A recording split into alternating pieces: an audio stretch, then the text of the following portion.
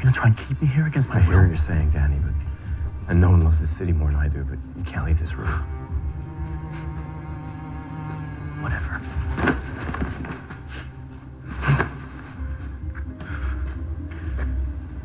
You sure you want to do this? No, I don't want to, but if I have to. Say where you had to keep your girlfriend secret. We're past that. No, we're not. Danny, we're all on the same side here. Doesn't feel like it. Not anymore.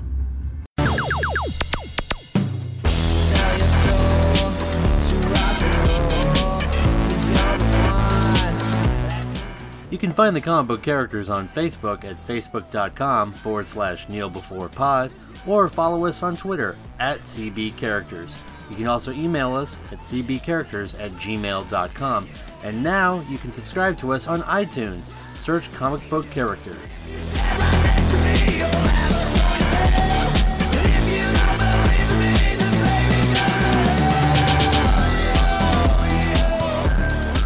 Hey everyone out there in the CBC universe, it is your friendly neighborhood podcaster, Alfred. And as always, I've got my gracious co-host, Chris, the uncontested Gasadis. Sir, how are you doing today? Hey, yo, how's it going, man? Not too bad. I'm weathering the hurricane. Yeah, we're here in the eye of the storm, so to speak. But that wouldn't stop us from bringing in a cherished guest that we have this week for all of you listeners out there in the CBC universe. I am, of course, talking about Timothy Lim, otherwise known as AKA Ninja Inc. Tim, are you there? I am here. It's great to be here. I'm staying nice and dry, but I'm sure that storm is heading my way this week. Yeah, it looks Slowly like but surely. It's going north. By the way, shout outs to all our listeners that are in the coastal area in Houston and Corpus and so on. Please be safe. We hope this podcast finds you safely. Turn around, don't drown, all of that stuff. We're here with you. Protect your neck. Yeah, protect your neck. We're real happy. We're super excited here. We have Tim, Ninja Inc. here. For those that are not familiar, but I know many of you all are, he does a lot of the Comic-Con circuits. He's been featured in a ton of different things. G.I. Joe, Transformers, Chris. He's done some Street Fighter stuff. I'm sure you're going to have questions about. I synced it. The coolest thing, and we'll get into this a little bit more, but I'm really excited about it, is that it's just so funny how this turned out, because Tim and I had been talking about bringing him on earlier this year when he was at Alamo City Comic-Con. But he's actually going to be doing, Marvel's producing a new Star Wars comic book, Star Wars Adventures. Issue number 1 is going to be coming out very soon. And he's doing the variant cover for San Antonio's very own Heroes and Fantasies comic book store, where he's doing the variant cover to issue number 1. And how cool is that? We're definitely, again, going to touch on more on those details. But before we do that, let's get the show rolling. We're going to do the thing that we normally do, all the topics and so on. We're going to get Tim's Takes. Tim's Takes. I think that could be a segment. I love it. Has a nice ring to it. And we'll see how this goes. So first thing we're going to start off with, because we did take a little break here, a little summer vacation for us here at Comic Book Characters after the big San Diego Comic-Con extravaganza. And in that time, the Marvel Netflix's newest show, The Defenders, has come out. Now, I will be completely honest with you. I intended to watch the whole thing by the recording of this podcast. Hurricane Harvey, Steve Harvey, had other... Oh, no. He's got teeth, man. He had other plans in mind. I was without power for most of yesterday. I've gone through episode 6. I know Chris has gone through most of them. Tim, the super fan, you have actually seen the entire show. And not only that, probably like a week ago, I think. Which is kudos to you. I mean, I'm falling behind the ball here, but let's spoiler alert. I guess we're going to sort of be talking about it in general terms, but just kind of sort of within the scope of maybe the first 1 or 2 episodes. Tim, if you can remember back then for us, what were your first impressions of the show? It's kind of interesting because I've seen all the Netflix series except Jessica Jones. I didn't make it past the 3rd episode, but I had a fairly good grasp as to what was going on. I could tell from how events turned out in Luke Cage and in Iron Fist, kind of how all of that played out. And of course, I think in the first 2 episodes, you're mostly just setting up your players for the game, so to speak. Mm-hmm. You're assembling the characters, finding out how they all interact and get together with each other. Some loose ends are kind of tied up in terms of what is the hand, who are the members. You're introduced to Sigourney Weaver, who's the bad guy. Basically, she plays the antagonist, Alexandra, and there's some spoilers towards the end as to what her fate is. Mm-hmm. So the first 2 episodes is just a setup. I don't really think that you don't get into the meat of the series until maybe episodes 3 and 4, when the players actually start to come together. I feel in a lot of ways that it is sort of reminding the audience as to who these characters are, where they left off. There's some repetition. I think the most interesting take is by episode 2, you find out that Matt Murdock is basically in superhero rehab, where basically Karen Page and Foggy are asking him, "You're not doing it anymore, are you?" And he's like, "No, I'm clean, I'm not doing it." And it's okay, that's good. We're just checking up on you, making sure that you're not back doing it. I thought that was kind of funny, because I thought to myself, you have this universe where I'm assuming in the MCU, all the superheroes are kind of part of the landscape, the lay of the land. And here you have Daredevil and his 2 friends are basically like, "Hey, we're keeping track with you just to make sure that you don't relapse." And I thought that was really funny, because I thought, well, I don't know how this is going to play out for the rest of the series, because you can't really have the Defenders unless you have Daredevil. And if he's being held back by other characters, that's kind of odd. So that's where I guess we left off. They mentioned somewhere else, I don't know if it's in the first 2 episodes, but it implied that it's been maybe 9 months to a year since Daredevil season 2. So I mean, they do have to kind of catch us back up on what he's up to. So I thought that was interesting, because it has been a while since I've seen it, since season 2. Yeah. And so I thought to myself, what is he up to? So basically, that's what he's up to. He's in superhero rehab for the time being. That's a really interesting... Yeah, go ahead, Chris. His friend's making sure he doesn't get another hit of heroism. Right. I mean, that's an excellent point, because, one, so much has happened, with all of the different characters having each of their own individual shows. I think that was pretty smart of the show to kind of catch everyone up, or just kind of like just kind of gave us an idea, a lay of the land. But Tim, that is an excellent point, because in so much of the MCU, like in the movies, they glorify the heroism of everything, right? Like everything's bright and big, but yeah, I didn't even think about it that way, but that's really interesting. It is very tantamount to Matt being a drug addict. They're like, they're really self-destructive concerned. At least, right? Yeah, and he almost even has like, the embarrassment, and again, we are kind of going to touch on it, but like when he meets I think Foggy in the bar, he's like, "I could see it on your knuckles," and Matt's like embarrassed, right? Almost like a junkie would be embarrassed of his track marks, kind of thing. Right. And that's a really interesting point. I'm really glad you brought that up.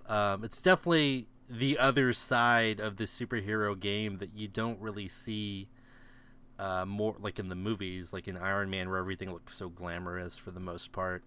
And don't forget Spider-Man Homecoming, where and Spider-Man Homecoming obviously takes place in the same universe, but there's a key scene in Homecoming that I thought really set the tone for, I guess, how they're going to move forward. And it's the part where Peter Parker is in Queens, and he's kind of bored because other than helping people unlock their car and stuff like that, he's performing menial tasks. He's in this really safe neighborhood, and someone sees him on a rooftop, and they said, "Are you really Spider-Man?" He said, "Yeah." "Well, do a flip." And it's funny because in that universe, that is organic to it, because you assume, well, these people, they see these superheroes all the time. Spider-Man's really not a big deal. He's basically just the neighborhood, watchdog.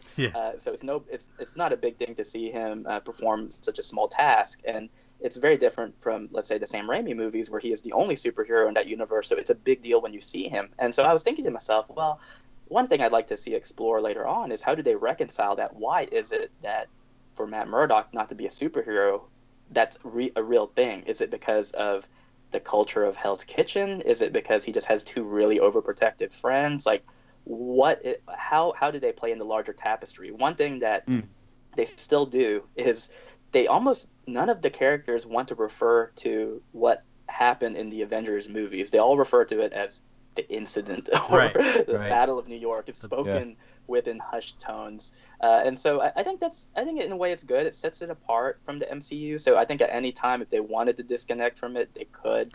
But I think for I guess us fans who are fairly observant in this matter, we're kind of asking ourselves like, well, we're still not really sure how this part of the universe plays a role in the larger whole. It's almost as if the creators are saying, well, it doesn't, so we're doing our own thing. Right, almost like they're playing both sides of that fence, just in case, in terms of how the characters interact in the larger arc of the MCU storyline. Chris, do you have any other thoughts on Defenders? I know, I think you just watched the episodes recently. Yeah, just number 1 and 2, basically. So I haven't really. I need to do my due diligence here and catch up. Kind of what struck me was I thought the Daredevil bits were like excellently done. I guess he has been the most fleshed out character among the Netflix crew. So it makes sense that they would spend more time on him, kind of like, and we already know that character. We've had familiarity. So I thought, whenever it was his stuff that was going on, it really felt right. It really landed well. There's a lot of Danny Rand still around. So Tim, there's an ongoing joke. I mean, it's not even really a joke at this point that we reference the name Danny Rand a lot because in the Iron Fist series they say his name just Constantly, and then even in Defenders, like once per page. Yeah, they're still saying his name so much. I don't understand why this happens. And just the scenes with him and Colleen. If it was just Colleen, it'd be better. Just because she wouldn't have to be like, "Are you sure we're doing the right thing? We're doing the right thing, right? I think we're doing the right thing. We have to do the right thing, Danny. This is the right thing to do." It kind of all just boils down like that, and it really is irksome. But it's kind of weird. Like each like the Avengers when they were first introduced in the first act, I guess they each kind of had their own little visual language, almost incorporating their scenes. Like Cap kind of looks like that soft kind of glow with the lights. Tony looks like, it's very polished, very well put together. When Thor comes in, it's all, shadows and lightning and stuff. So in this one, they were doing kind of the same thing. Yeah. I thought that was really cool. But then the other end of it, I guess by episode 2, when I forget what the scene is, but I think it's Luke Cage walking on the street with, there's walking on the street, I think maybe with the detective. And the camera is kind of like following them along. And there's like a chain link fence in the foreground. And just like the tops of it is kind of just like, perforating the scene. And it really was irksome to me. It's just, for some reason, like every shot in the first two episodes, like 80% of the shots felt like that one scene from Bad Boys where Will Smith and Martin Short stand up. The camera just can't stop moving. Camera will not stop moving. Right. Yeah. What was the DP doing? So, what I think is happening here is that even though it is a Netflix series and all of the Marvel series have been successful, they're trying to stretch the budget. And I think by the DP was what they were trying to do is add action where there is no action. You know what I mean? Like but I definitely know what you mean. The camera moves around a lot. Anytime Matt is on a roof anywhere or trying to concentrate, I'm like, here we go. We're gonna start spinning around. Like, hold on to your seats. There was one sequence of at least 10 or 12 cuts where there's they were moving back and forth in a conversation, but instead of the camera being the 3/4, it was like 3/4, but with a pan to the left, a 3/4 pan to the right. Yeah. It was just moving the frame unnecessarily. Yeah, it gets worse. Yeah. Oh, really? Yeah, they really, especially once and it's kind of cool. Like what I think happened. I mean, Tim, tell me if you think. I think what happened is they saw that really cool scene in Avengers, right, where we see the whole team together and the camera pans around all of them, and you're like, "Whoa, what a moment!" They were like, they just fell in love with it, and they're like, "We're gonna do this every chance we get in Defenders." It was that cool because it was that only shot that looked like that. I mean, if you're gonna eat just Gushers for your lunch, you're gonna have a bad time. Wow, a Gushers reset. That's what people come for on the podcast. Old 90s fruit snacks. Gushers and Go-Gurt. Don't forget the Go-Gurt. Yeah, man. Yeah, gotta have the Go-Gurt in there. Just forget the the thing about it is that I was telling this to my friend. I actually didn't even realize that The Defenders was coming out until it popped up in my Netflix queue, where it was that big kind of countdown clock that started on a Monday, I think, counting down to it. And I thought to myself, like, what? Defenders comes out this Friday? It didn't seem it seemed to be such a long time between seasons, like Daredevil season 1, Daredevil season 2. You kind of had some time to get pumped up about it. And I thought to myself, maybe I'm just getting older, but didn't we just have Iron Fist, and now we have the Defenders? They're really going full speed with this. And no spoilers. No, not really spoilers. I'm not going to spoil anything. But one of the things is that I kind of criticized in the first episode was, and y'all have seen it, but the very first 5 minutes takes place in Cambodia. And I was making fun of it with a friend of mine, and I said, what was the point of having that in Cambodia? Because they literally show a crowded street for 1 second, and it says, by the way, we're in Cambodia. Now let's go to the sewer. The sewers. Yeah. And it was completely into dark. Like, you couldn't see anything. The camera was moving around so fast, and it was dark. I couldn't even tell what was going on. And then this guy's like, ugh, before I die, you're in the wrong place. You gotta go to New York. And I thought to myself, then the scene was kind of pointless. Why not just fight in New York in the sewer and have him be like, you guys are in the wrong place. Like, this is the lead you need to follow. I just thought to myself, after finishing the series, I go back to that one scene, the very first scene, and I think to myself, that scene was essentially pointless. I mean, not unless they wanted to prove that the Hand was this worldwide threat, which we'll get to later on. Doesn't really seem like it in the last 8 episodes. Scope is a big issue I had with the series as a whole, but I just thought that first scene was kind of indicative of, I think they might have rushed the production. They didn't really take their time with making very careful decisions on how to film certain scenes, how to set up the script in a more fluid way. So I had some little nitpicks about it, but I mean, since we're talking about the first 2 episodes, I thought I'd mention that because that's literally the first scene that you see. Yeah. I almost kind of had a feeling like I wanted to rage quit, because I did pause immediately when that title card came up. It said Nam Ven, and it was all lowercase, and it was all Arial, I think. Or the very font boring was, font. Yeah, they didn't even try to copy Marvel Agents of S.H.I.E.L.D.'s font or nothing like that.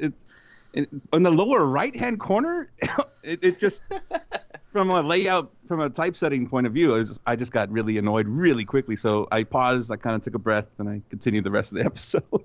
Yeah. So, the thing about Defenders, looking at the internet, because the internet is everything, right? They're always right. The opinion of the internet is always correct. I'm sure as an artist and a creator, Tim, you know what that's like. But it's very divisive, right? The opinion on Defenders. Like, some people seem to love it. Some people are not having it. They're not here for it.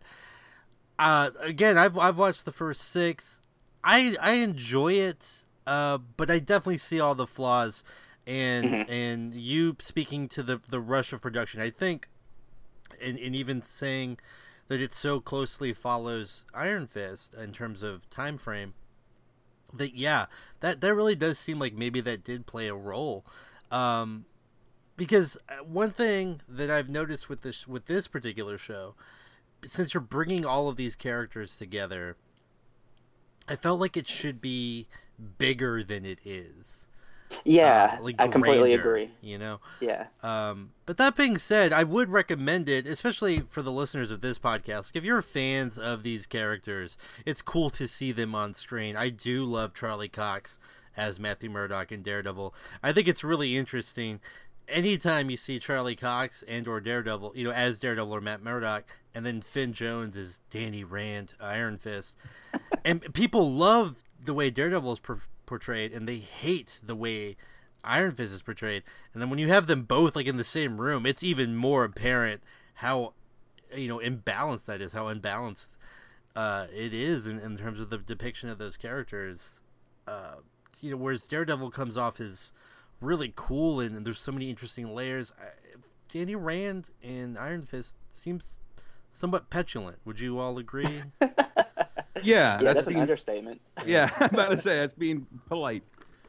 Maybe it has to do with the ratio of the shirt on the torso time. There was something that they did with Iron Fist, or I'm sorry, there's something they did with Daredevil that they didn't do with Iron Fist, and I think that's where the suspension of disbelief comes in, is that you'll notice that I think whenever you ask anyone, what was your favorite scene in Daredevil Season 1, what was the scene that really cemented it for you? Most people will say that stairway scene, the long shot where the camera does not move.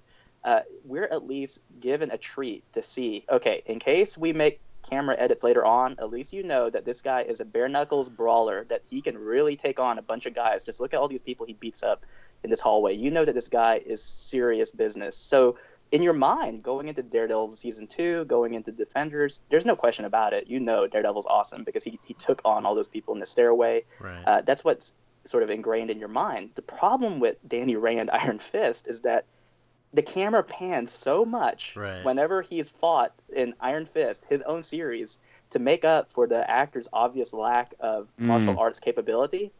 There is not 1 second that I believe that Iron Fist is the most powerful kung fu master in the universe. I just don't. He gets his butt handed to him so constantly, and the camera cheats for him so much. It's like, okay, I know he's fighting this one guy, so there's no reason why the camera shouldn't be shaking all the time, but we're going to shake the camera just to show that these punches don't actually land and we can make up for it later on. But they don't. And I think that's the problem.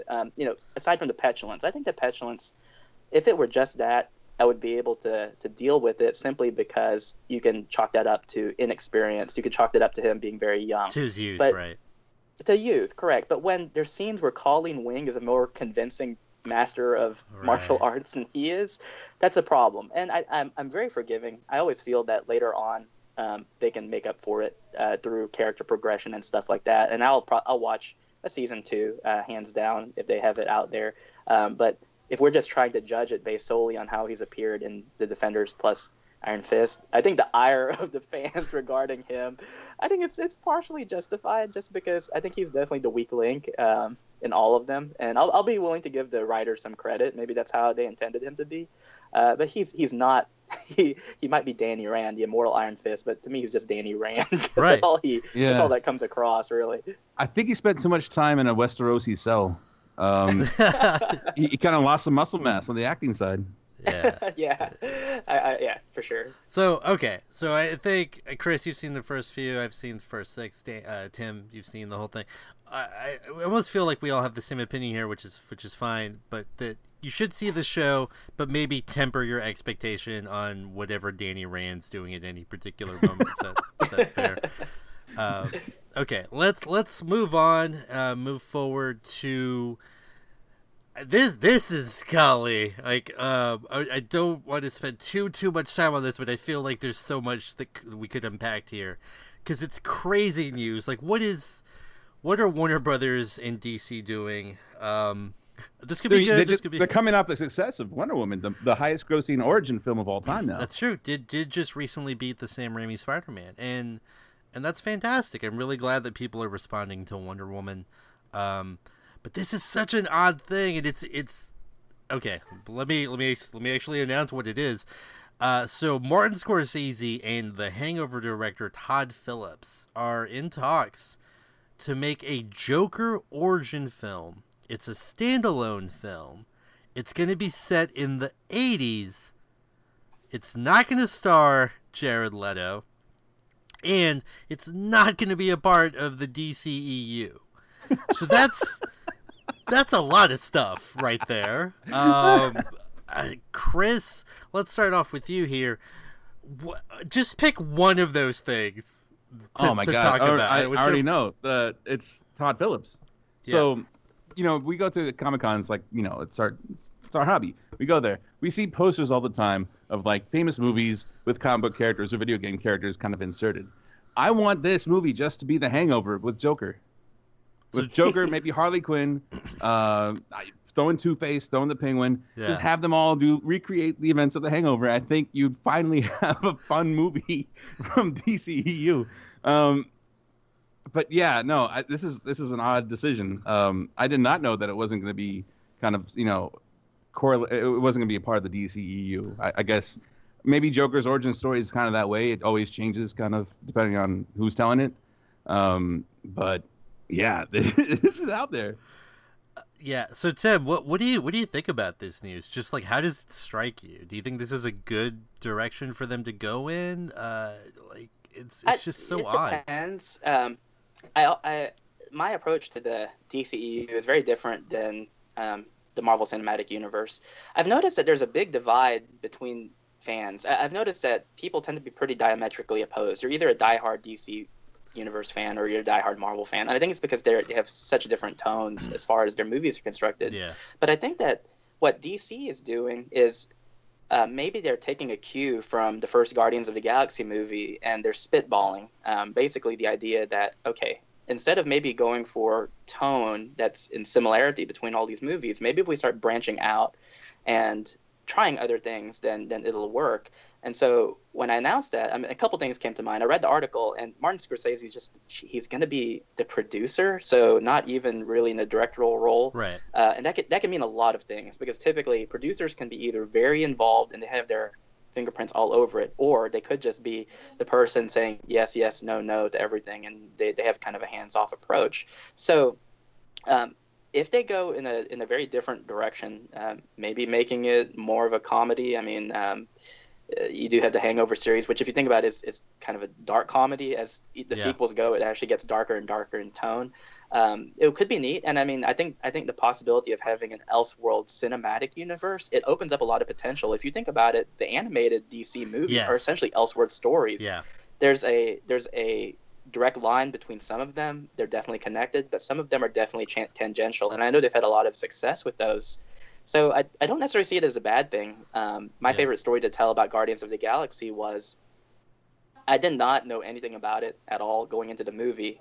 And then leaving there, I just thought to myself, this is one of the best things I've ever seen. And I think that was Marvel's way of really testing the waters and saying to themselves, can we introduce an unknown factor into our cinematic pool? And if it's successful, if we can do it with one of the more obscure teams in our universe, then we can do anything that we want. So I wouldn't be surprised if DC is kind of thinking the same thing. I know that as far as money is concerned, I think that their movies are a lot more polarizing to fans. You'll always find people split on everything, whether it's Man of Steel, whether it's Batman vs. Superman. It tends to be a little bit more division, whereas for Marvel, like I said, you either love it or you hate it. And most people, like I think their lowest rated film was maybe Iron Man 3 or Thor 2, and even then it's 68, 70%. So I think that them spitballing ideas is better than maybe staying the course. So and I don't see anything wrong with it. I'm really, really hoping that we get a scene in the movie that has Bruce Wayne's parents dying, or him like in the mansion with like a bat flying through, because we've never seen that before. I'm just kidding. I'm being sarcastic. Yeah. But as long as they're not treading he's sitting next to the bar next to Joe Chill. Yeah, exactly. As long as they're not treading old territory, right. I'm up for it. I mean, how many origins of Spider-Man have we seen in the last 20 years? Right, and I know for Homecoming, they basically just said, look, we're not even going to go over that origin anymore because we're not patronizing our fans. We realized that y'all probably know how the origin works. Right, we all know it.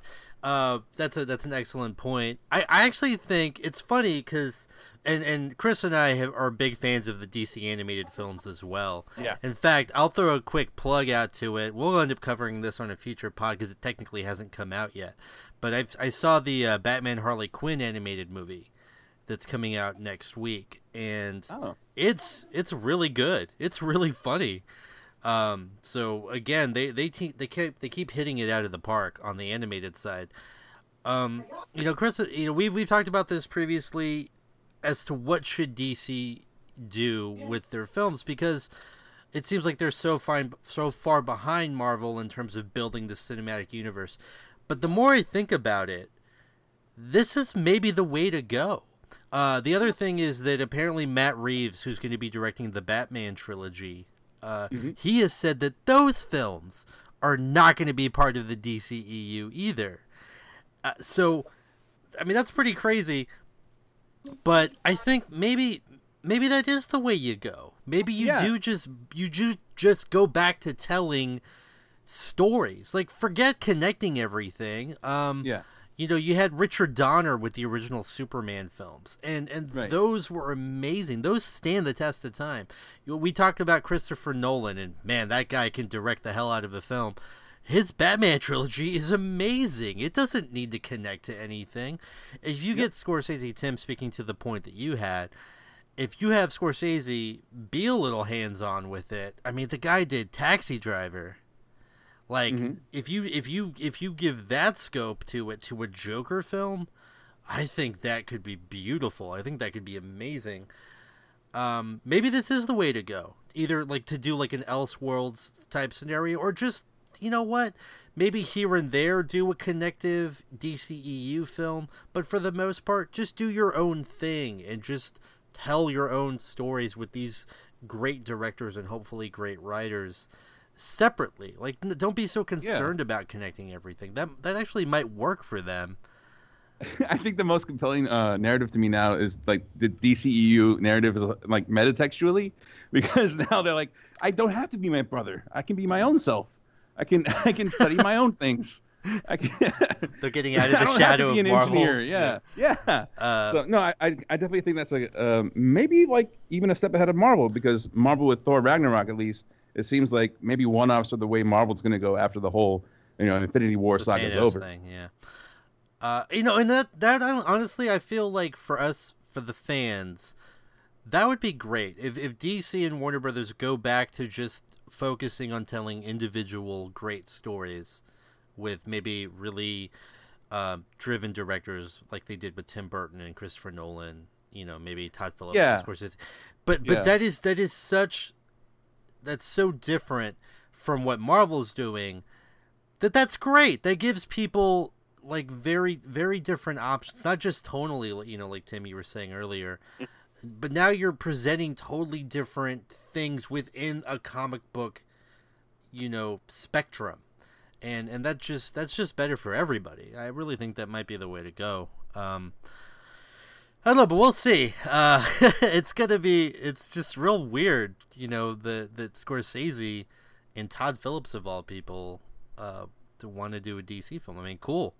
I think is it that mainstream that the A-listers are starting to get interested? I mean, A-listers? Going back to Christopher Nolan, I think once you get Christopher Nolan on board, and even before he started the Batman films, he wasn't that big of a name, but like once you have someone with that pedigree that's that talented, then you just let them run with it. Okay, well, moving on to. We talked about this before, but it's finally been confirmed. I swear that we confirmed it like a month ago, but they are going forward with an Obi-Wan solo film, and I don't want to talk so much about what that's going to be or what it could be, although I do think it is kind of interesting that the director that's attached right now is a guy named Stephen Daldry. And for those who don't know who that is, you would be forgiven because he's the guy who directed Billy Elliot. I mean, great, sure, that's a good movie, but not the first name I would associate with the Star Wars project. But my question to you all, and Tim, we'll start with you, is what do you think about these offshoot films that they're doing? Like, they're doing the Rogue One, they're going to be doing the Han Solo film, which has just been tumultuous in terms of production so far, and now they're apparently going to be doing an Obi-Wan film. Do you think this is something they should be doing to develop characters that we already know? Should they be doing totally new characters instead of retreading people that we already know, or should they not be doing these offshoot films at all? Should they just stick to the kind of saga films and story arcs?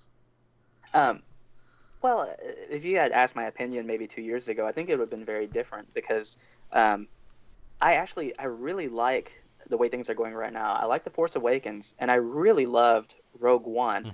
And I have a very strange opinion about Rogue One, even though I feel like The Force Awakens is perhaps a more entertaining movie. I feel like Rogue One is a better produced movie. And one big reason was how it expands the universe. One problem I had with The Force Awakens was it was such an intimate story, and it was trying to establish these new characters that I think maybe it's because we were so used to it in the prequel trilogy, but I never got a sense of scope. And one of the things that I'd always wondered was, in the years that came after Return of the Jedi, how had the universe changed? What were the factions like? What did planets look like? How developed was the Republic? What are we dealing with here? And that was something that, to his credit, George Lucas got pretty well with the prequel trilogy. He had the technology to show different planets and show populations, show some of the politics, and show some of the ordinary citizenry.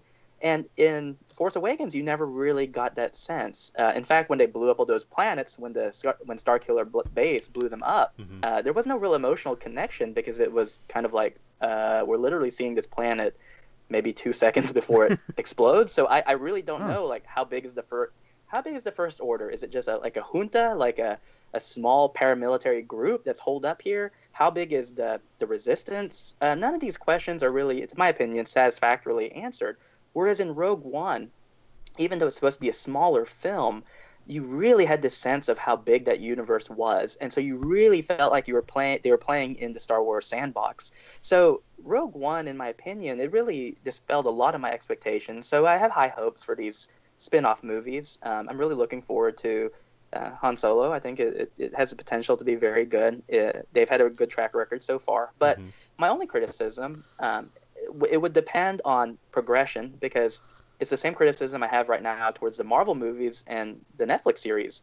You don't want to get too bloated. You don't want to get too overinflated, because then you're going to have superhero or cape fatigue, where people like me, have a budget. I allocate some of it towards my entertainment. But if you're bombarding me with a lot of movies all at once, it's hard to juggle all of that together, especially the older you get, unless you're just a diehard fan who keeps track of this stuff and is willing to pay the money. For example, question I would have is, I know in the recent episode of Star Wars Rebels, which I think is ending pretty soon, they explain what happened with Darth Maul and Obi-Wan Kenobi. They explained that they had an encounter in the Tatooine desert in between episodes 3 and 4. That's great, but if you're going to have an Obi-Wan movie, are you going to retread and step over yourself? Because, I thought it was kind of nice that whenever Marvel acquired Lucasfilm, they ignored a lot of the pre-existing continuity. I know a lot of people hated it, but part of the reason that was good was they were already stepping on themselves as far as keeping tabs with what's canon and what's not. I think as far as having one Star Wars movie a year, I think that's great. I think that's a great pace. That's how the Marvel movies used to be. At the most, 2 movies a year was all you'd have to keep up with. Now I can't honestly keep track. That's the entire reason why I didn't even finish Jessica Jones, was I got through 3 episodes. Something else popped up on Netflix I thought sounded cool. I ended up watching that, got distracted. And then now, think of all the series that you have out there. Fox has Legion. I think there's a new one called The Gifted coming out. Right. I know that some of the other stations, I know like ABC is going to get Inhumans, then you have Cloak and Dagger, and back then all you had to worry about was, what's the Marvel movie coming out, and choosing between Agents of S.H.I.E.L.D. and Agent Carter, which is a mini-series, and it was fairly simple. So I think I'm guessing that Star Wars is a much more precious baby to them, because I think a lot of people think it's a lot more sacred. So I think that it all depends on size, and it all depends on quality. I think if they take their time and really, really do their best to make the movies good, then I don't really have a problem with it. Just don't make the mistake of stepping on your own toes as you move forward. Right, or cutting corners in terms of the production or the script or anything. It's funny, you said all those things. There's still also new Warriors coming out.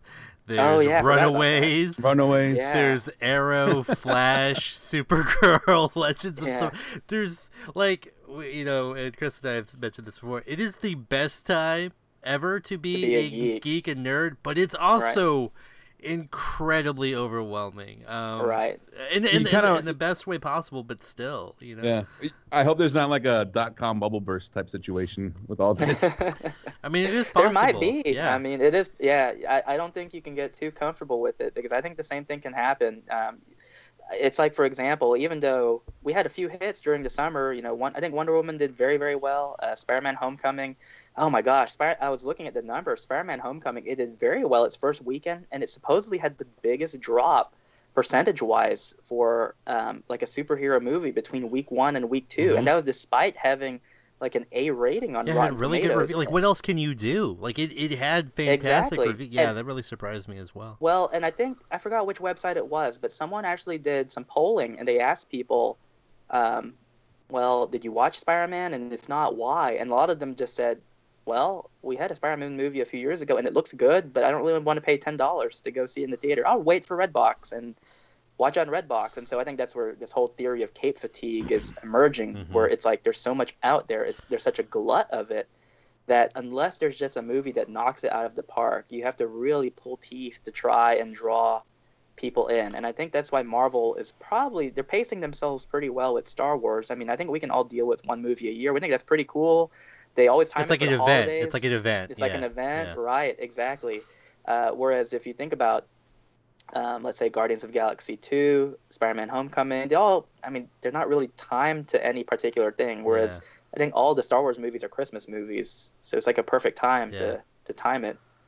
Yeah, I think that's an excellent point, and unless you're something like Wonder Woman, right, which is presenting something very different, something, one, it's a DC character in a solo film, so we're not getting a lot of those, but it's a female-led superhero film. It had a good script, it had a great director, so maybe the fatigue doesn't hit that movie so hard. Versus, like you said, a Spider-Man, where people did just have a Spider-Man movie not that long ago. We've never seen a Wonder Woman before, though. Not beyond the little cameo in Batman vs Superman, which is I do worry about Marvel, sort of trying to do too much, especially now with the Spider-Man film. Now, granted, I'm the biggest Spider-Man fan in the world, so I say, and I'll take all the Spider-Man movies I can ever have. You have Sony making those, so now in your slate of films, not only do you have all the Marvel Studios films coming out, now you have Sony making a Spider-Man film that's also going to be coming out along with those others. So like you said, not just one Marvel film a year, maybe 2, maybe 3, hell, maybe 4 at some point, and then you really start running into problems, I think. It'll be interesting. I think Star Wars, I agree, Tim. I think Star Wars is doing fantastic in terms of their one movie a year sort of business model. Let me ask you this real quick.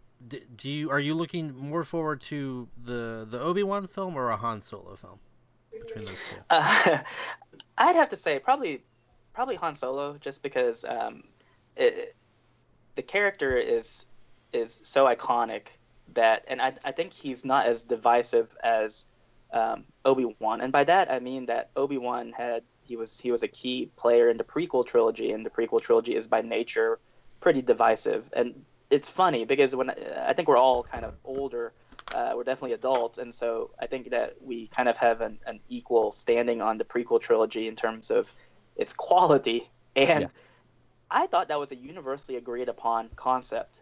And then I started meeting people in their early 20s, and they were just like, oh, I love the prequel trilogy. Like, I love Anakin. And it was crazy. But then I had to think to myself, these people, like, that was their Star Wars. That was their introduction. Exactly. They grew up. They might have been like 6 or 7 when those movies came out, and we might have derided it because we thought it was terrible. But we were coming in as maybe teenagers or people in our 20s. These people were coming in as kids, and so they loved it. They loved growing up with the Clone Wars. That to them was Star Wars. And so they like Obi-Wan. They love Obi-Wan. They are more looking forward to it because that is their Obi-Wan. Whereas to us, it's more like, geez, I mean, this can go one of two ways. I mean, I've read a lot of textual analysis on the character, and a lot of it to me is really funny. Kind of like how if you look at the prequel trilogy objectively, the Jedi were kind of terrible. Like, they didn't really know what was going on. Yeah. They had like the enemy right under their noses, and they never really did anything about it. Yoda's predictions throughout the trilogy itself were all terrible. Like, never came to be the way that they expected it to. And so we have years and years of criticism kind of leveled on the character of Obi-Wan Kenobi. Whereas Han Solo, I mean, heck, basically you've been in 4 movies. He's the cowboy gunslinger from outer space. He's really cool. And if we can revisit that now that he's dead, spoiler alert in case you didn't see that movie, it's nice to revisit it again. And I think the actor that they got to play him, I haven't seen him in many roles, but I think someone posted his audition online, and he seems to be pretty good. So I'm looking forward to it. Yeah, I always say I want all of these things to be good. I just want them to be enjoyable and good and entertaining. I sincerely hope that happens with Han Solo and with the Obi-Wan film. Chris, I would ask you which one you're looking forward to. I know it's Han Solo. I know it's because Lando's in it. I know you're all in for Lando, for Donald Glover. I think we just truly belong up here in the clouds. Yeah, that's all I think. I want to see the Colt 45 commercials come back. I want to see everything associated with Lando. No, I was thinking of it just now as Tim was speaking, but yeah, it's kind of the difference between. Would you rather see a story about a rogue, or would you rather see a story about a paladin? Because that's the kind of options you get. Right. And granted, it'd be so amazing if it was just kind of like a samurai type of tale for Obi-Wan, like he's a Ronin, he's masterless wandering samurai. But that'd be really cool to see, just a really kind of a darker take. But there's some Kurosawa stuff in there. Why not, right? Yeah. Some Yojimbo.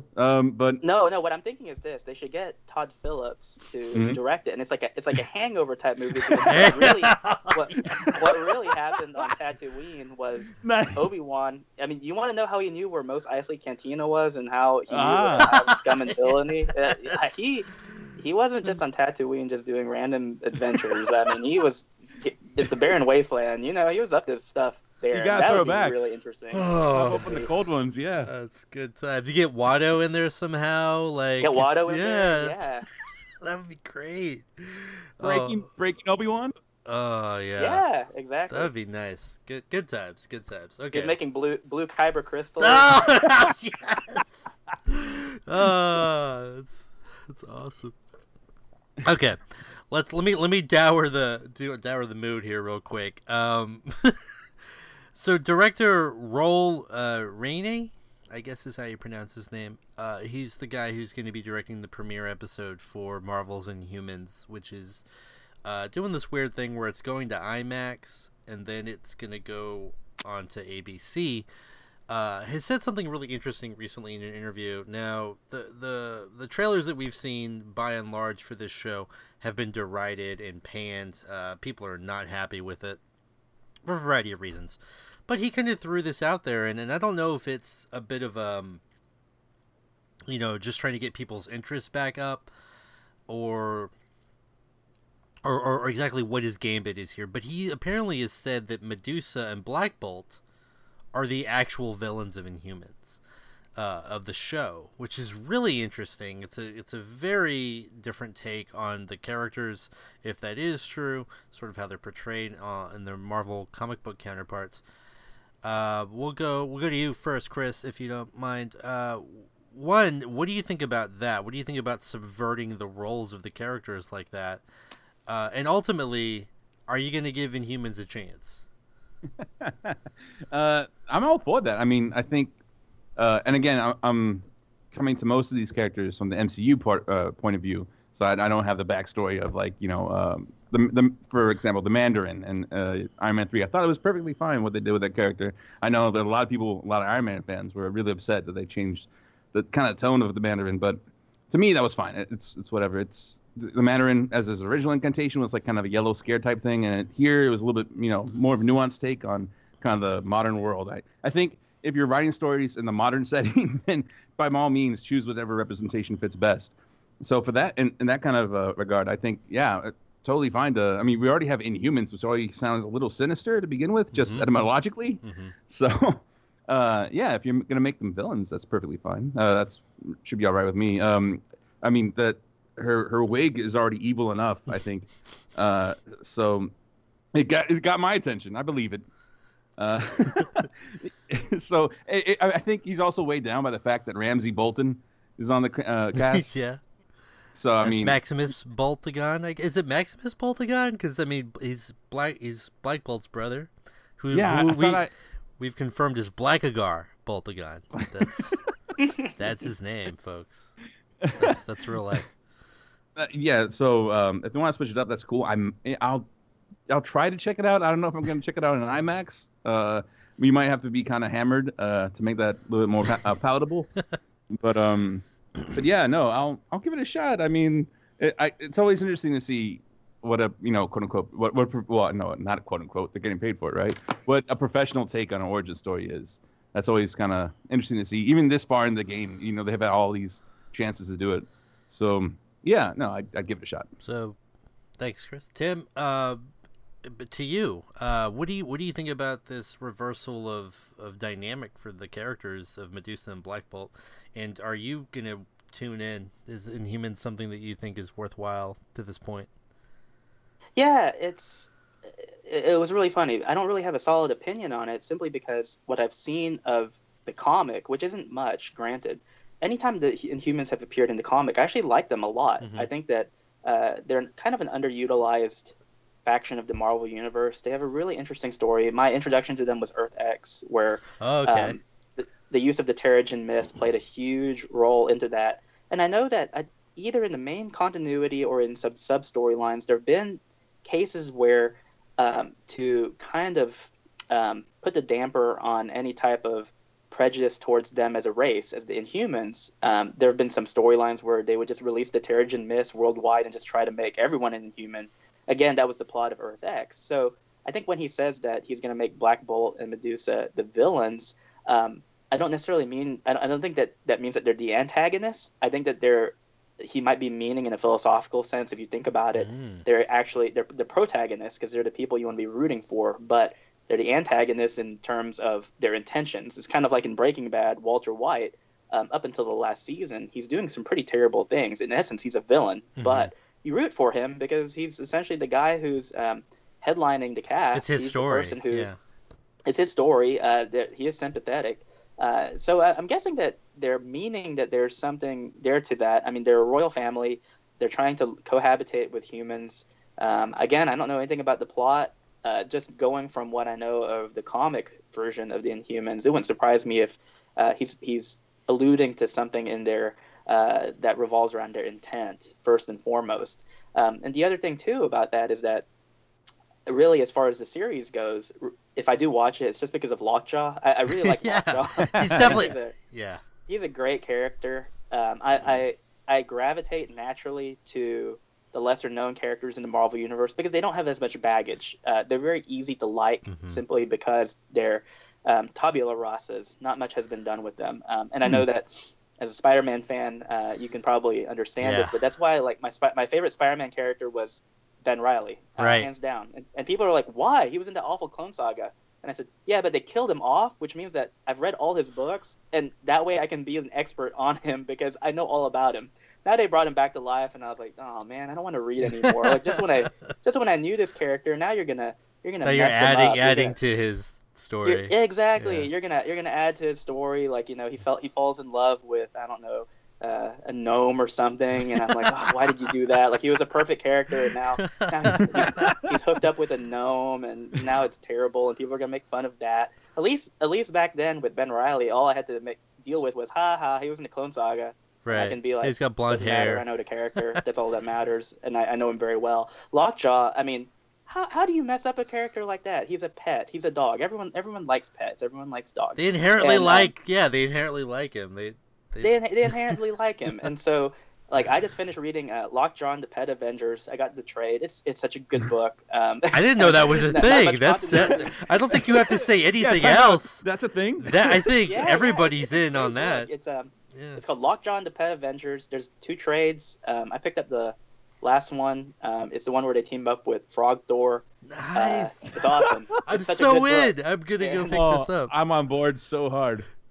Oh, and the art is wonderful. I bought it on sale at a bookstore maybe 2 or 3 weeks ago. It's such a great book, and I've liked Lockjaw and everything that he's been in. And so that when they put him in that trailer, it was they were aiming at people like me who were definitely kind of like might watch this, might not. Lockjaw! I'm in. Yeah. I'm really glad you brought up Lockjaw though, actually, because I'm a big Miss Marvel fan. You know, the Kamala Khan Miss Marvel, and when they brought Lockjaw into that comic, I was like, yes, like this just makes me love this series even more. But yeah, I think the one positive that show has going for it to this point is Lockjaw. I think people are really in on Lockjaw just as a character, and even the effect that they use for his teleportation is pretty cool. Like I was really, I was not concerned necessarily, but I was curious as to how are they gonna show that? How are they gonna portray that in a live action show? And it actually does look pretty neat. I think I'm kind of with you, Chris, that if I were to see it in like the IMAX, as much as I love IMAX, I might need a few beverages to help me along there. I'm really concerned about this show, to be honest, guys. You know, Marvel for the most part, maybe Iron Fist aside, has hit almost everything out of the park that they've done. But this show, despite, and I apologize, I'm forgetting the name of the actor, but the Ramsey Bolton, who's a fantastic actor, being associated with the show, I don't know. I don't know if this one's going to do it. I don't know if it's going to make it. I almost feel like they should have just stuck with more Agent Carter miniseries type things, because those were pretty good. But we'll see, right? We'll see how this turns out, and I don't know. Let's hope it's good, as always, right?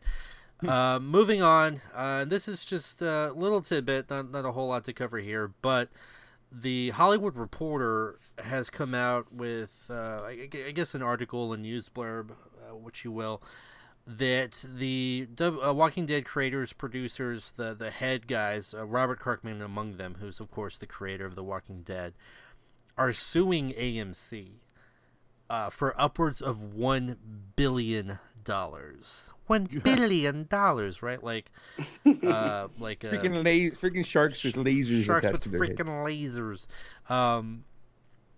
Because apparently AMC's been fudging the numbers that they use to calculate how the royalties work out, and I guess Kirkman and crew got wind of this and are like, nope, we're not gonna play with that.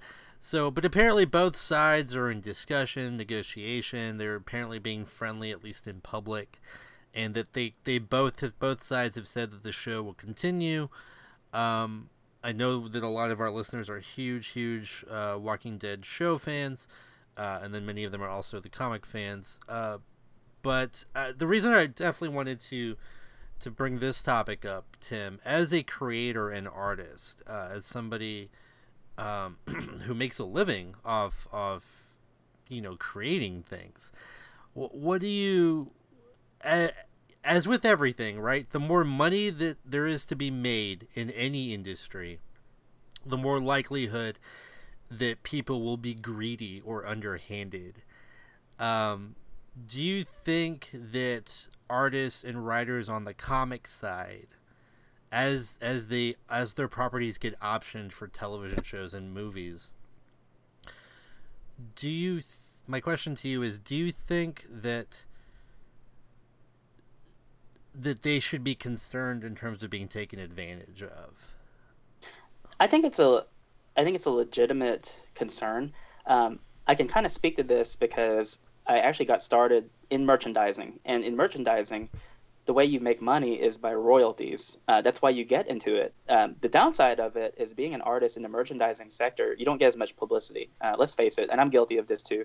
When I go to a JCPenney or a Kohl's and I buy a shirt, I typically don't ask myself, oh, I wonder who stitched this. I wonder who came up with the pattern. You don't really think about it. You just pay for it, and that's it. Mm-hmm. So on the other end is an artist who came up with that, and he or she is sitting pretty because he's getting a royalty check for every shirt sold. Now, it might not be a lot. It might be maybe 50 cents per shirt, but it's cumulative. If you have X number of shirts in X number of stores nationwide, that's going to really impact how your check works. And so starting out, I know that when I first started doing licensed T-shirt work, I think my first check that came in, it must have been, I don't know, like $50. It was something very, very low. And then gradually over time, as I added to how much license work I did, the royalty check grows and grows. And I keep pretty good tabs in terms of how many shirts I've sold per month, how much that applies to my check.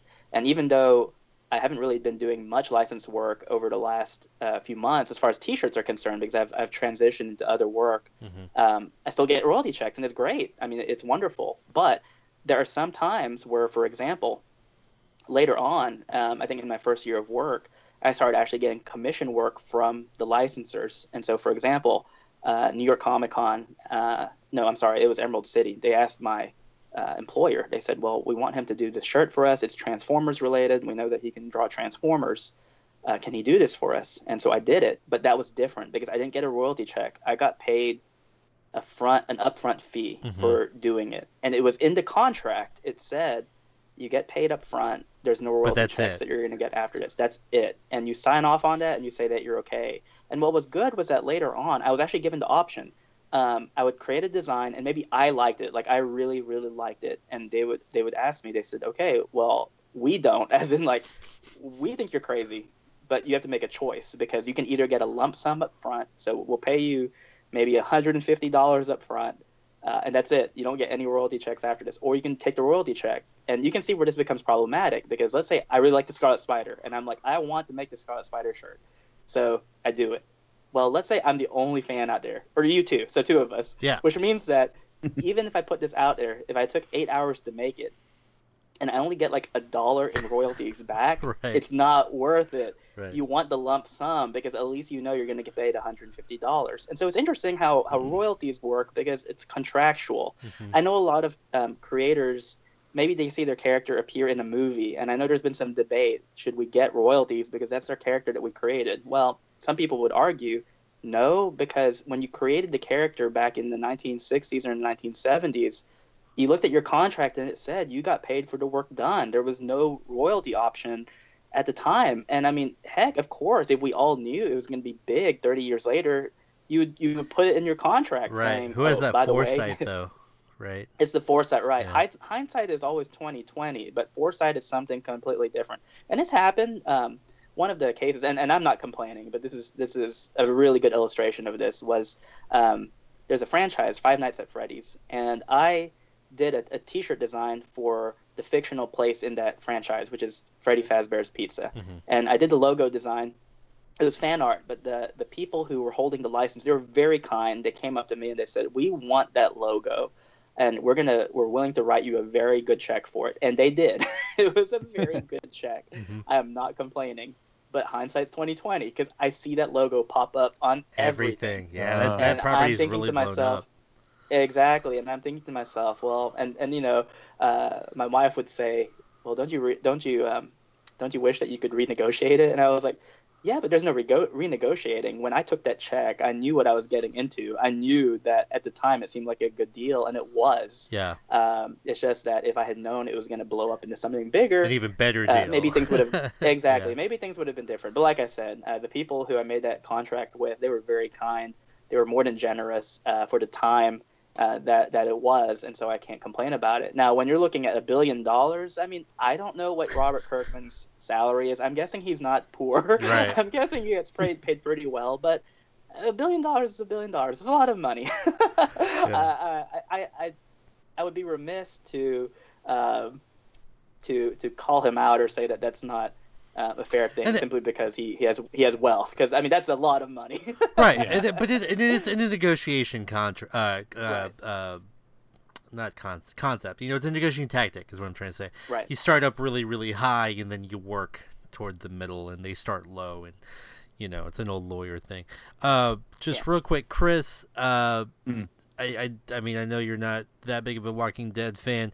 I guess my question to you is a bit flippant, but do you just hope that Kirkman bankrupts AMC and they just get rid of the whole thing altogether? Which is, I mean, first of all, how dare you? I have kept up with it. Okay. But no, I mean, I have waned in my liking of it ever since I don't know, the 4th season. It's the same story. There's no narrative progression too much. Yeah, I kind of actually hope it's really hard to do, and it's kind of you've seen people try to establish this footing in the media world, but like there's no real indie space for like, you know, we have this idea, we have this concept, we want to do it outside of a studio, but we want to do it, you know, with some backing. We want to do it with some means. There's YouTube now, but that's about it. I mean, we can't really. It's really hard to get like a big budget production like this going anymore. Yeah, and in an indie space. I know Kirkman definitely is used to that from going to Image all those years ago. So, yeah, I don't know. This is gonna be interesting. I wonder if it's gonna change because Walking Dead numbers wise is I'm pretty sure it's like their top rated show. Yeah, it is. It's AMC's top rated show. It's also the #1 selling comic book. Yeah, they hold some weight, you know, so they can kind of. Kirkman's kind of on top. Yeah, he can steer the ship here, so it'd be interesting. I'm just interested to see what the next move is. Yeah, actually, it's funny that you mentioned that because you brought up YouTube, and even I know I have other creator friends that do YouTube production stuff, and they said that YouTube has recently changed how they pay out and how they calculate it, so that's kind of dying off, which is interesting. But then you have things like Mark Millar signing that contract with Netflix for all of his properties. Tim, kind of something that you were mentioning earlier is, you know, he optioned all of his properties to Netflix, and I'm sure there's an amazing contract there. So I almost wonder if things are going to move away, kind of like maybe even Runaways on Hulu, like things are going to move away from the networks and then into these streaming services. Anyway, it'll be something to keep our eye on. Tim, I loved all of that insight, by the way, on the merchandising and kind of how that works, and that's a perfect segue into our main topic of the show this week, which is Ninja Inc. It is Timothy Lim. It is the Timothy Lim time. Now, Tim, again, I do want to thank you so much for coming on. Let's see. Where do we start off with? You said you talked about merchandising. I know that you've done shirts for We Love Fine and Ripped and T-Fury and even Shirt Punch. But like you just said that maybe more recently you're moving on to other projects. In terms of when you're designing stuff for merchandising, for T-shirts or maybe prints, or I'm not sure. I know some of those companies do other things like sweatshirts and, you know, maybe mugs. Is there a different mindset when you know that you're doing something for merchandising versus doing something for creative purposes? Does that make sense? Yes, and that's a very good question. And people ask me that pretty regularly when they're looking into getting into merchandising, and I tell them that the difference is the way that we criticize what we wear versus how we criticize what we read.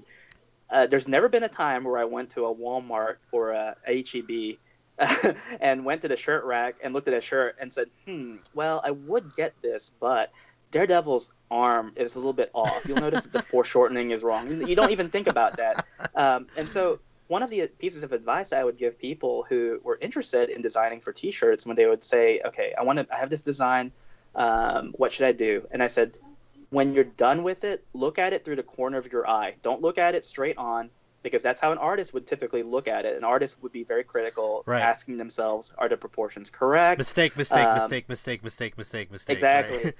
Seeing all these mistakes. I said, it's all done on the periphery. When I go shirt shopping, for example, if I'm in the mood to buy, I typically will look at two things. One, it's either a design that looks really, really good. In other words, there's nothing clever about it. It just looks really good. Mm-hmm. Or something clever. So it'll have like pretty terrible art on it, but it has a slogan that I really think is funny. And I think to myself, okay, I'm going to get it because that's funny. People are going to look at it and they're just going to laugh and they're going to think that that's really good. So when you're doing merchandising, it's a very quick decision. Whenever people buy clothing, it's a snap choice. It's something that they do on the fly. Whereas when you're designing for something like comics, it's very different. Some people will buy the comic solely for the cover, and I'm guilty of that because it's very rare nowadays that I read floppies. I almost never buy single issues solely to read. I will buy a single issue and I'll put it in a frame because I like the cover. Right. Like I like the art. Tim, let me just So I don't- interject here real quick. You're part of the problem. You're why the comic industry, publishing industry is Exactly. dying. It's because I of am Tim, part of- everybody. At Tim. Exactly. I am part of the problem and not the solution. And don't get me wrong, my friend tells me that all the time. He said, "You do know making variant covers, you're actually contributing to the problem." And I said, I could be, but then again, maybe there's some people out there like me who are like me. Yeah. They don't read the comic. They just want to buy it and put it in a frame, and that's the service that I provide. That's perfectly And so- fine. You're like, yeah, my heart cries, but my wallet is fat, so it's fine. Exactly. and it's funny because I know that created kind of a bubble in the 90s, but I was so guilty of that because I still have those comics. Yeah. I have all those lenticular covers Yeah. and hologram covers, and I love them. Like, I think they're really cool. I keep all of them in pristine condition. Mhm. And so when the bubble burst, I was like, why did it burst? And people were like, oh, it's those stupid gimmick covers. And I was like, But they're "Oh, I like those awesome." covers. Like, I think they're really cool. So when you buy a comic, typically you're not like me. Like, you're not buying it solely for the cover. You're going to criticize it. You're going to make fun of it, and you're going to look on the inside. And so you're not just judging the front cover, you're judging the interior art too. And so doing a comic cover is a bit different because you're going to get a lot more criticism. When I was in merchandising, I had the best art director. I had two of them, actually, and they let me do my own thing. I mean, in almost 7 years of working for them, I think I can count on one hand how many times I was told to change something because for one reason or the other, it was an obvious thing that needed to be changed. Whereas in comic covers, you're almost never going to get it right the first time. There's someone on the other end who's going to tell you this needs to be changed, or that looks off, the colors are wrong, that type of thing. So it's a completely different approach in terms of designing it.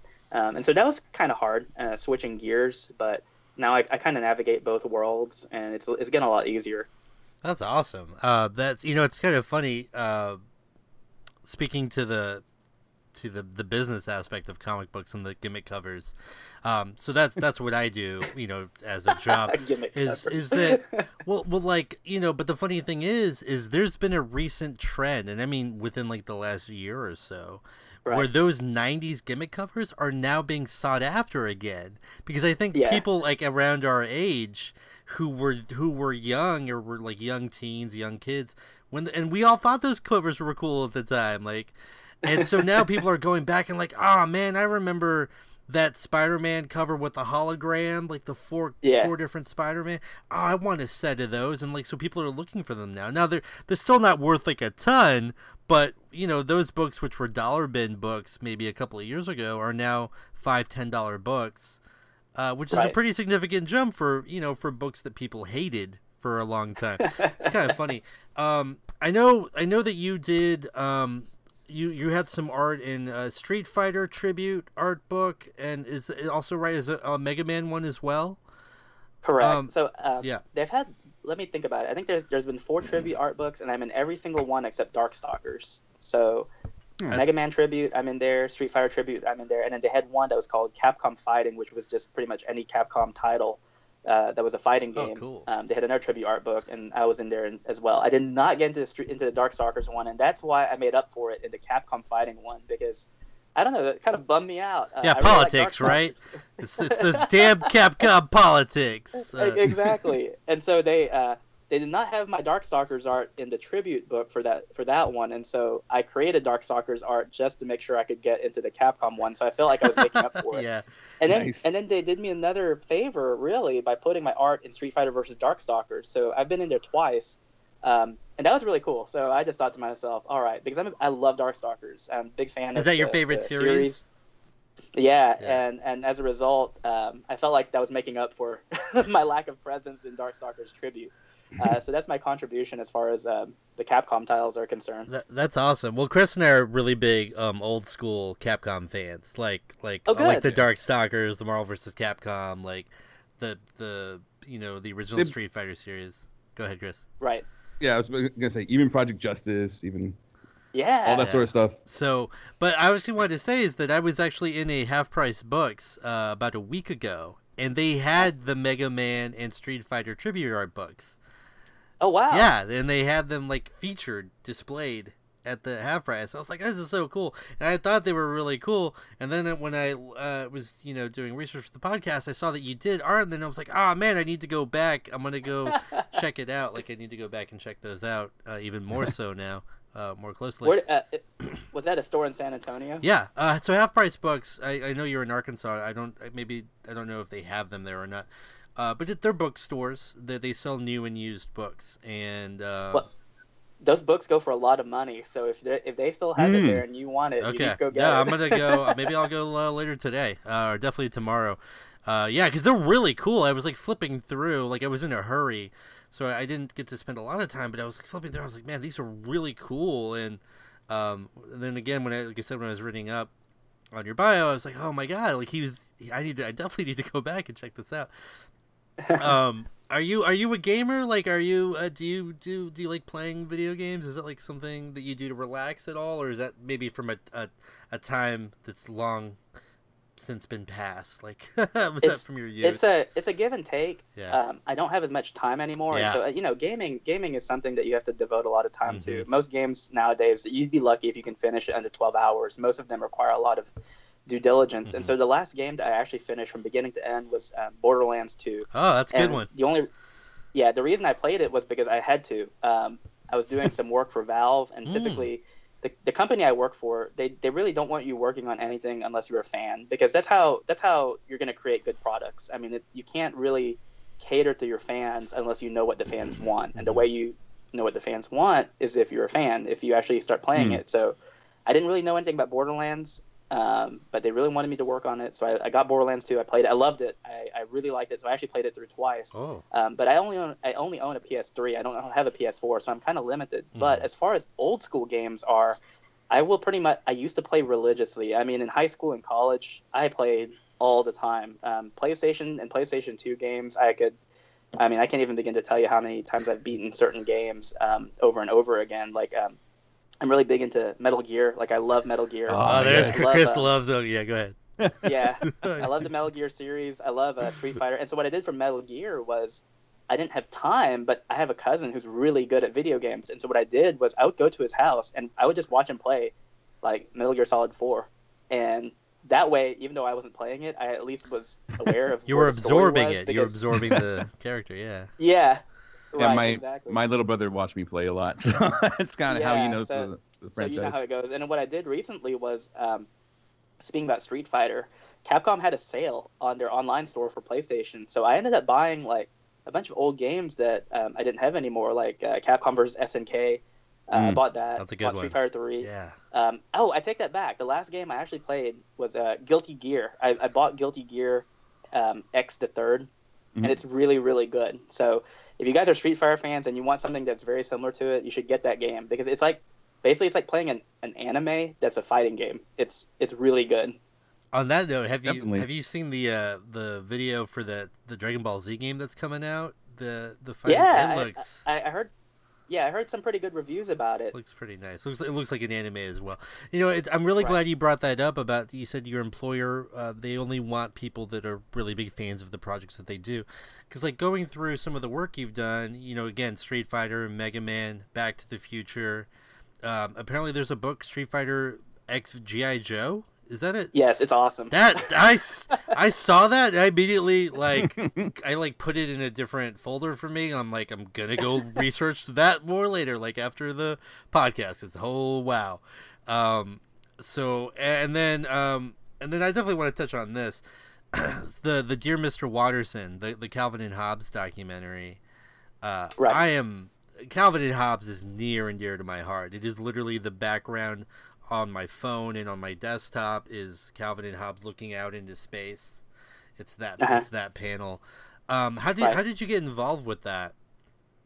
Part of it was because the way I got into merchandising was, at the time I was creating, I guess, what they call like mashup or bootleg art, which is and people do it now all the time. Like, it's so rampant that no one, I don't even think people try to police it anymore. They don't care, right? It's so prevalent. They don't care, because you can't. I mean, there's so many artists out there doing it that you'd have to be chasing them all day just to catch a fraction of them. But I was doing t-shirt design that was not licensed, and Calvin and Hobbes was a big inspiration for me. And the reason it was kind of fun when I got started was there weren't many of us doing it, and so a lot of these untouched properties, I thought to myself, I liked this as a kid.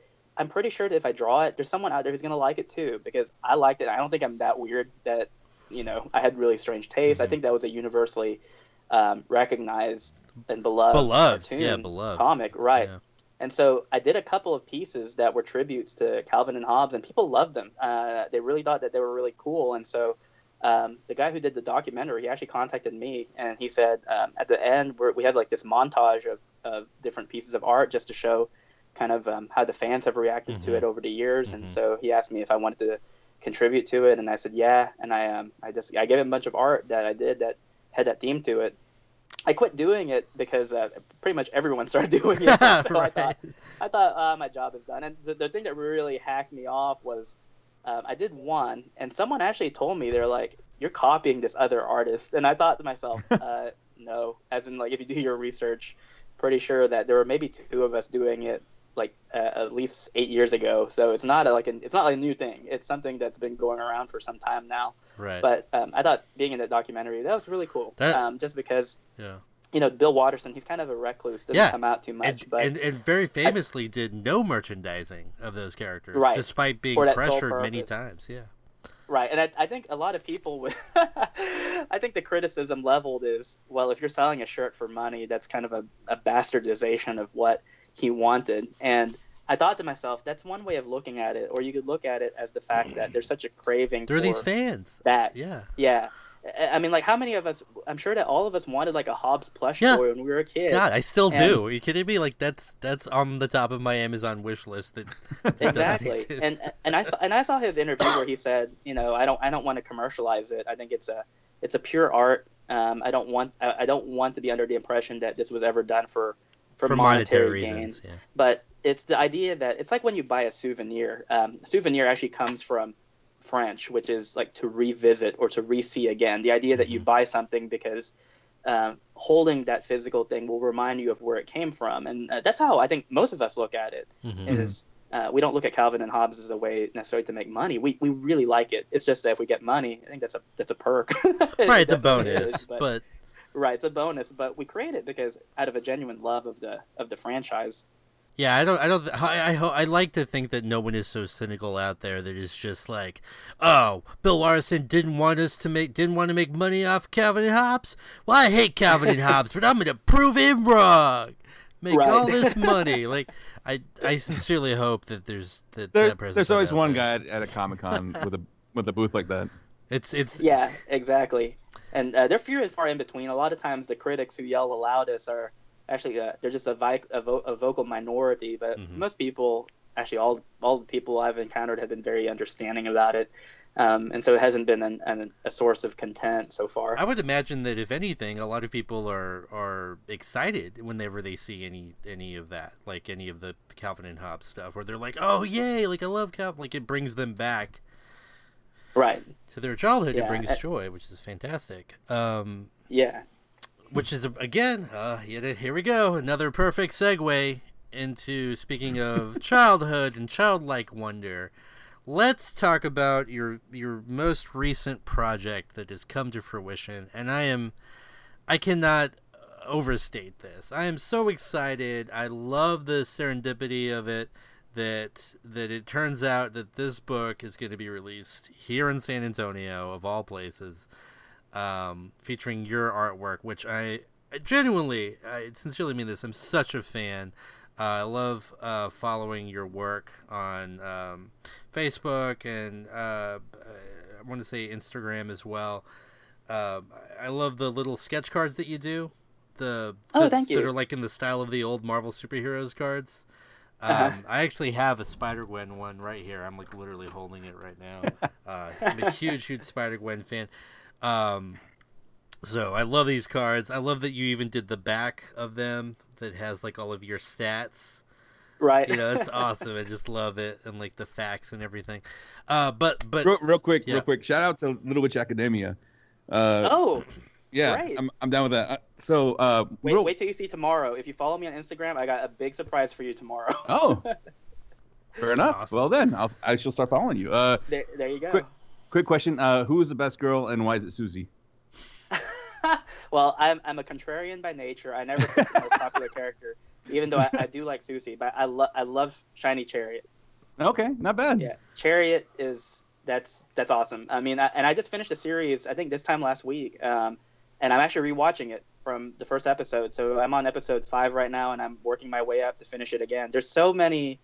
It's such a well-made anime, and it's so different compared to other anime I've seen. I'm very picky when it comes to anime. It's not something I watch religiously. I'm very choosy, and the fact that I'm rewatching it is something that hasn't really happened much before. I think it has something to do with, I think it's Trigger's overall style and the way that they construct their stories, because I think there's only been 3 animes I've watched twice: One Punch Man, Little Witch Academia, and Kill la Kill. Those are the only 3 I've ever given a second viewing. Yeah, That's high praise. Yeah.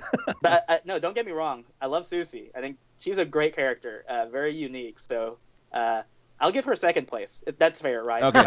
Yeah, no, completely top fair. 3s, Completely as long fair. as it's in the top 3. Right. I need to check out Kill la Kill too. You mentioned it now, and a bunch of people have been shouting. Don't lose your weight, dude. What are you doing? I know. I know. Why are you even talking to me? You should be watching Kill la Kill right now. I do love One Punch Man, by the way. It's fantastic. I love how they subvert everything in that show. But yeah, okay. The project that you're doing is let me not bury the lead here.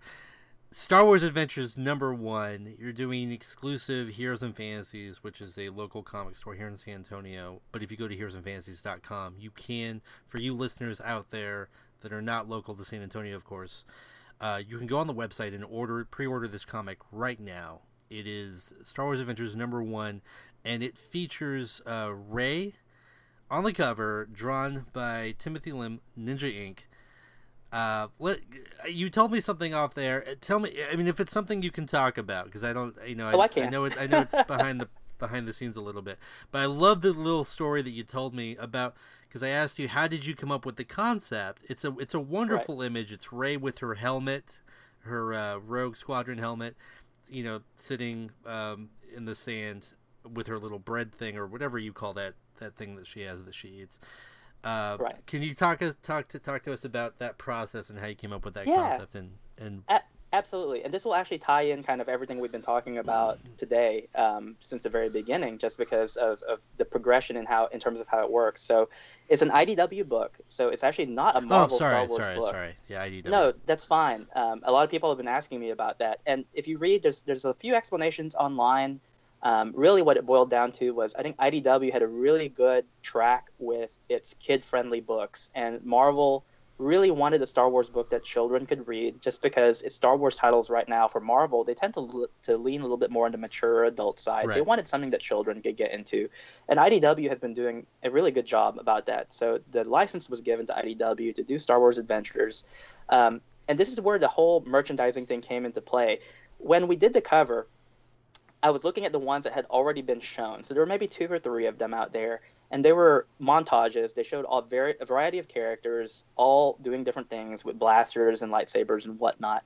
So we asked IDW, and we said, what is it that we can and can't put on the cover? And the rule was, you cannot have a lightsaber or a blaster facing the viewer. That was the only rule. And so I sketched out the first cover, and the first cover, which I'm at some point, I know I'll be able to release online as a behind the scenes so people can see it. But basically, it was Maz Kanata giving the lightsaber to Rey. Rey was holding it, and in that flash that we see in The Force Awakens, I made it so that in my interpretation, she saw other characters from the universe as well. So it was kind of this epic looking cover. Yeah. And we got a note back, and the note back said, Lucasfilm likes it if they have a choice. They like to choose between different covers. So if you could do 2 more that were different, that would be great. So I did another one, which was essentially the same cover, but from a different angle. And then I did a third one along the same lines.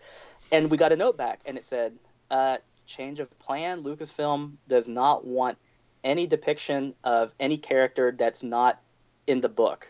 And so we thought, okay, well, who's in the book? And they said, well, we know for sure that Rey is going to be in it. So, and we think that episode 2 Obi-Wan is in it, and maybe some prequel characters. So I did another cover. So right now we're on cover number 4. Mm-hmm. Cover number 4 was a progression shot, kind of like with Wonder Woman transforming in the old Linda Carter version where she spins and at the end she's Wonder Woman. So it was the idea that we start with Anakin, and as he's swinging his lightsaber, it's like Anakin, then it's Obi-Wan, then it's Luke, and then it's Rey. And then we get a note back, and it said Lucasfilm is back, and they said no lightsabers.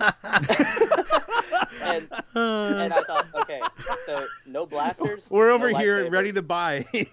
Exactly. And so here I am on cover number 5, and I'm about to start on it, and then another message comes down the pipeline, and it says, new rule, no characters except the ones who are in the book, which is basically Rey, Obi-Wan, and someone else who I don't remember. So I just thought, how do you have a Star Wars cover when there's no action? Like, how in the world can you make a cover where a comic and a franchise that revolves around science fiction action doesn't have any of those elements on it? But again, I know that there were some other people who are getting really frustrated because it's like, oh my gosh, we're already on the 7th cover concept and we can't approve anything. But I thought to myself, why should I go to the extreme where I'm trying to make this cover look epic, which is, I think, the default reaction. And so I thought to myself, why don't we go the opposite direction? Why don't we go with the most mundane thing possible? So I rewatched The Force Awakens again to try and get ideas. And I remembered that scene where she takes the portions, I think they're called portions, where 1/4 she adds portion. water to it. Correct. And when she mixes it and the bread rises, I remember being in the theater and thinking to myself, that's that Star Wars magic where it's that scene that's so low key, but you're amazed because it looks so real, and it really takes you out. And I thought to myself, that was actually a defining scene. So I drew this cover, and I even warned Heroes and Fantasies. I was like, I know you're going to get really mad at me, but this is what I'm thinking of doing. Let's have Rey eating bread on the cover. and the funny thing was, I was under a tight deadline. Adam, who's very, very nice. He's one of the owners of Heroes. Yeah. He said, "I'm sorry to do this to you. We're under a tight deadline. I know you have to. You're going to Alamo City tomorrow. Can you finish this soon?" And I said, "I'll stay up until 4 a.m. and get this done." I finished it. I sent it to him, and I said, "Please don't be mad, but this is my idea. And I know I didn't have much time to prep you on it, but this is what we're thinking."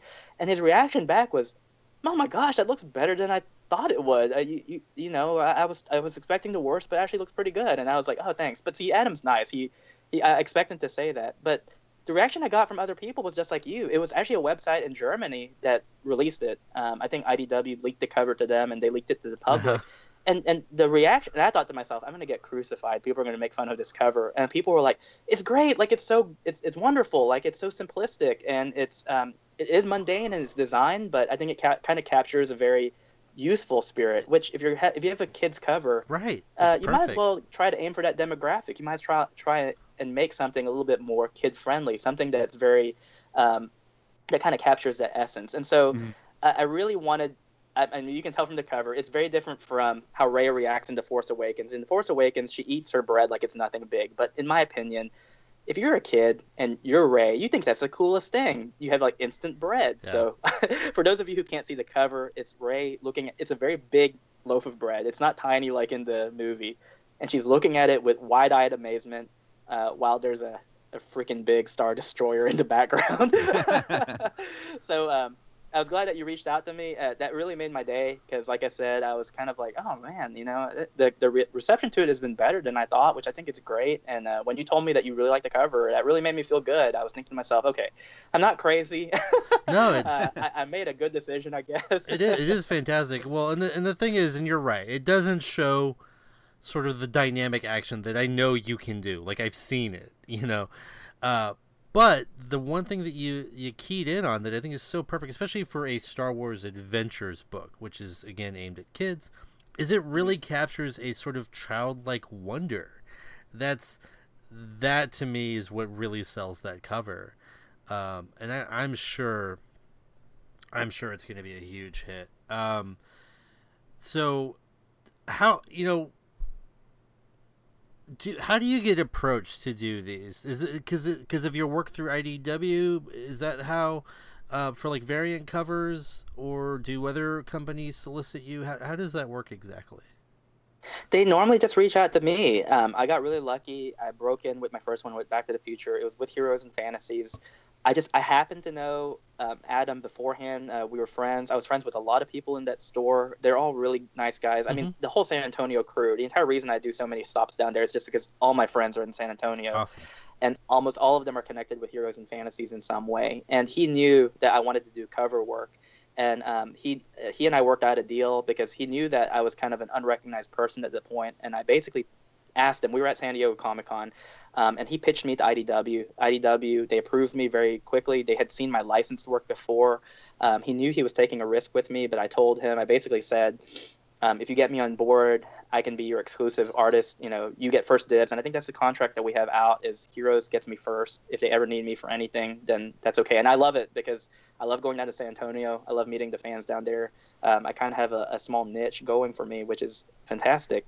But after that, what happened was, so IDW, they have me kind of on their roster of artists if they need it. So I know, like, Back to the Future #7, I think it was Bob Gale who requested me personally because, well, he saw the work I did on that first cover, and he loved it so much that he wanted me to do the cover for #7, which was going to be kind of a companion piece to it. So they look very much alike. They're both Rockwell-inspired pieces, and so he got me to do #7. And since then, it's just various people who contact me for their cover work. And it's funny because in the industry, if you're an A-lister, you're pretty much approached constantly. If you're a Scotty Young or an Adam Hughes or Frank Cho, you don't have to worry about finding work. The work is going to find you. Right. In my line of work, I either have to seek the work out or I take any job that comes my way. So I've done a few covers. They're not necessarily high profile, but I mean they were paying, which is good. I typically don't work for free, but I know that there's a lot of indie comic artists have come out to me. They like my work. I think I'm cheaper than most artists, and so they know they can cut me a good deal. So I've done a couple of covers for a book called Righteous. It's a book by a pretty big, I think he's a Bernie Sanders supporter, so he has a very, it's kind of a political book that he has coming out, but it's about a guy who, it's like a world kind of like in Liar Liar where everyone has to do good, like no one can do bad. So he had me doing 2 covers for him. Murat Michaels, who does, he's a really funny guy. He's a co-owner of Counterpoint Comics, but he does parodies, so he does like Hardly Thin and Dead. Oh, Food. yeah. No, like... I know him. I talked to him on Facebook before. Yeah, he's a nice. Yeah, he and Brian are really nice guys, and they just had me doing 2 covers for them. They had me doing one for Hardly Thin, one for Naughty and Nice. I recently finished one for. I can't show it, but I'm doing work for Patriotica. So Patriotica #2. I'm doing one of his covers, and supposedly I'm doing another one for Valkyrie Saviors, which is another imprint of his, and I think that book is coming out later in December. So a lot of times they'll just ask me, and frankly, because I didn't go to art school, I don't have those contacts. I'm really surprised as to where they come from. Kind of like Upper Deck, they reached out to me. I didn't know anything about reaching them. They just contacted me on Instagram and they said, "Do you want to do some work for us?" And I said, "Oh yeah." That's an understatement. Oh sure, like, I would yeah. die to do work for you. That's not a problem. So let me think about it. They reached out to me, and I that's the hard thing is telling. Some people ask for advice, like how do I break into industry? And I said, my advice to you is you keep on producing work. You get on Instagram, you put your work out there, and eventually someone's going to reach out to you. And that's the hard part is waiting. Right. And having them come to you for that type of thing. But I mean, they'll do it eventually. It just takes some time. You just got to grind and put it out into the void, I guess. Exactly. And you hope it doesn't disappear into the void. You hope that someone sees it at some point. And I've just been very fortunate that's happened. Yeah. So just again, speaking to the kind of the commodity commercial side of comic books, I will tell you that I know personally that those Do You Pooh books are huge. They have a huge niche fan base, and the Hardly Thin. like people really lose their minds for them, and then they're so the print runs are so limited that people really love them, which is great. And I think the covers they do are so fantastic because they're always these like homage covers to other famous books, and I love that. They're like these really interesting kind of cover swipes. It's really neat. I didn't even know that you had that connection, but that's so cool. And they reached out to me, and it was funny that you say that because Brian, who's Murat Michaels' friend, he reached out to me and he said, you want to do a cover for us? And I said, yeah, sure. And I said, what's it for? And he told me, we want one for Hardly Thin. And I didn't even have to ask. He said, by the way, in case you're ever doubting how much these things go for, just look on eBay. So for all your listeners out there, if you go on eBay and you just type in Hardly Thin with 2 N's, or if you type in Do You Poo, just look at how much one of those single issues go for. They go for a lot of money. Yeah, they're super hot. They're some of the hottest books out there. So and again, and I'm going to throw the link and everything on the podcast page on Facebook, facebook.com/KneelBeforePod. For those of you that want to find us on Facebook. I think everyone that listens to this knows that already, though. But we're going to have a direct link to pre-order Star Wars Adventures #1, the Ninja Inc. variant, which is super exciting. I know you're going to be here in San Antonio on September 9th. Is that correct? For that book. Yes. But you're also going to be here next weekend for San Japan. Is that correct? That's correct. I'll be here with Alamo City Comic Con, so I'm actually going to be at their booth helping them promote their convention, which I think is going to be in Halloween. So they have a mini convention in Halloween. Edition. So correct. So if Apple's anyone wants to find me, I'll be at San Japan. It'll be under the Alamo City banner. If you're an anime fan, if you like Little Witch Academia, follow me on Instagram at Ninja Inc. And you'll see something very cool, I guess, tomorrow that's Little Witch Academia related. Just a teaser. This whole week on Instagram is going to be nothing but the prints I'm going to have at San Japan. Hopefully get some people coming my way, but a lot of really cool people are going to be there. The main voice actor for Saitama is going to be there. I think he's their headliner. So it should be a good time, but I would love to see any people who can come by. So I'll be there this weekend, and then next weekend I'll be at Heroes and Fantasies from 1 till close, I guess. Whoa, for the signing. It's a long day. I hope you get some delicious food, like some, I don't know. I was going to say chachos, and I don't know if that's considered delicious food or not. But something good if you're going to be there that long. I mean, yeah, we don't want him to get stabbed, dude. Okay. I recommend some. Well, yeah. No, I mean, someone will go get the food for him. Like, Tim won't get stabbed. We don't want Tim getting stabbed, of course. No, I'll tell you what the best thing to do is. So we live in the South, so all the food is good, right? Yeah. I'm right. Yeah, because it's Definitely. the South. Everything is going to kill you at an early age. But you're But you're going to be happy with it, yeah. But I'm going to tell you something. There's nothing that beats the food in San Antonio because you get the best of both worlds. You get the Texas food and you get the Mexican food, which is really good. Yeah. And so my favorite thing to do, and it sounds terrible, I love fasting all day. Like when I work a con, I love not eating. And then at the very end, at the end of the day, after you're tired, you go out, and I'm telling you, I mean, we have a tradition. After the con, we always go to the Original, which is on the Riverwalk. It's a tourist restaurant, but it's open 24 hours. And they have one of the largest chimichangas on the face of the planet. and my buddy and I, we order one each, and we just put that down. Yeah. And it's the greatest feeling in the world. I mean, like, you want to talk about rewarding yourself at the end of the day after a long con of not eating. That's how you do it. So I'm looking forward to the food down there. I love it. Every time I go down, I have a budget set aside just for the eats. It's good stuff, man. That's good. I love how a lot of fans are probably budgeting for the con, but you're budgeting for the food. I love it. That's awesome. I mean, that's the way to do it. We're gonna be really happy to have you here in San Antonio, Tim. Thank you so much for coming on. It was fantastic. I loved all the insight you provided. You're more than welcome to come on anytime in the future. Absolutely. Any other anytime you guys need me. But we'll definitely see you on the 9th. I'll be at San Japan. Actually, I think Chris might be at San Japan too. So I'll make a cameo. We'll probably see you this weekend. I'll stop by and say hi. Everyone, please go check out Ninja Inc. at the Alamo City Comic Con booth at San Japan this weekend. And stop by and say hi at Heroes and Fantasies on the 9th if you're here in San Antonio, happen to be in town. Otherwise, again, be sure to check out the link we're going to have up on Facebook. You can order the comic directly. It's a beautiful cover. It's an issue #1, and it's a variant cover. It's everything you could want from IDW Star Wars Adventures #1. Thank you so much again, Tim, for coming on. Until next time, everybody, this is Alfred saying goodbye. The Fortress of Poditude is closed. Stay super, everyone. So long, y'all. Bye.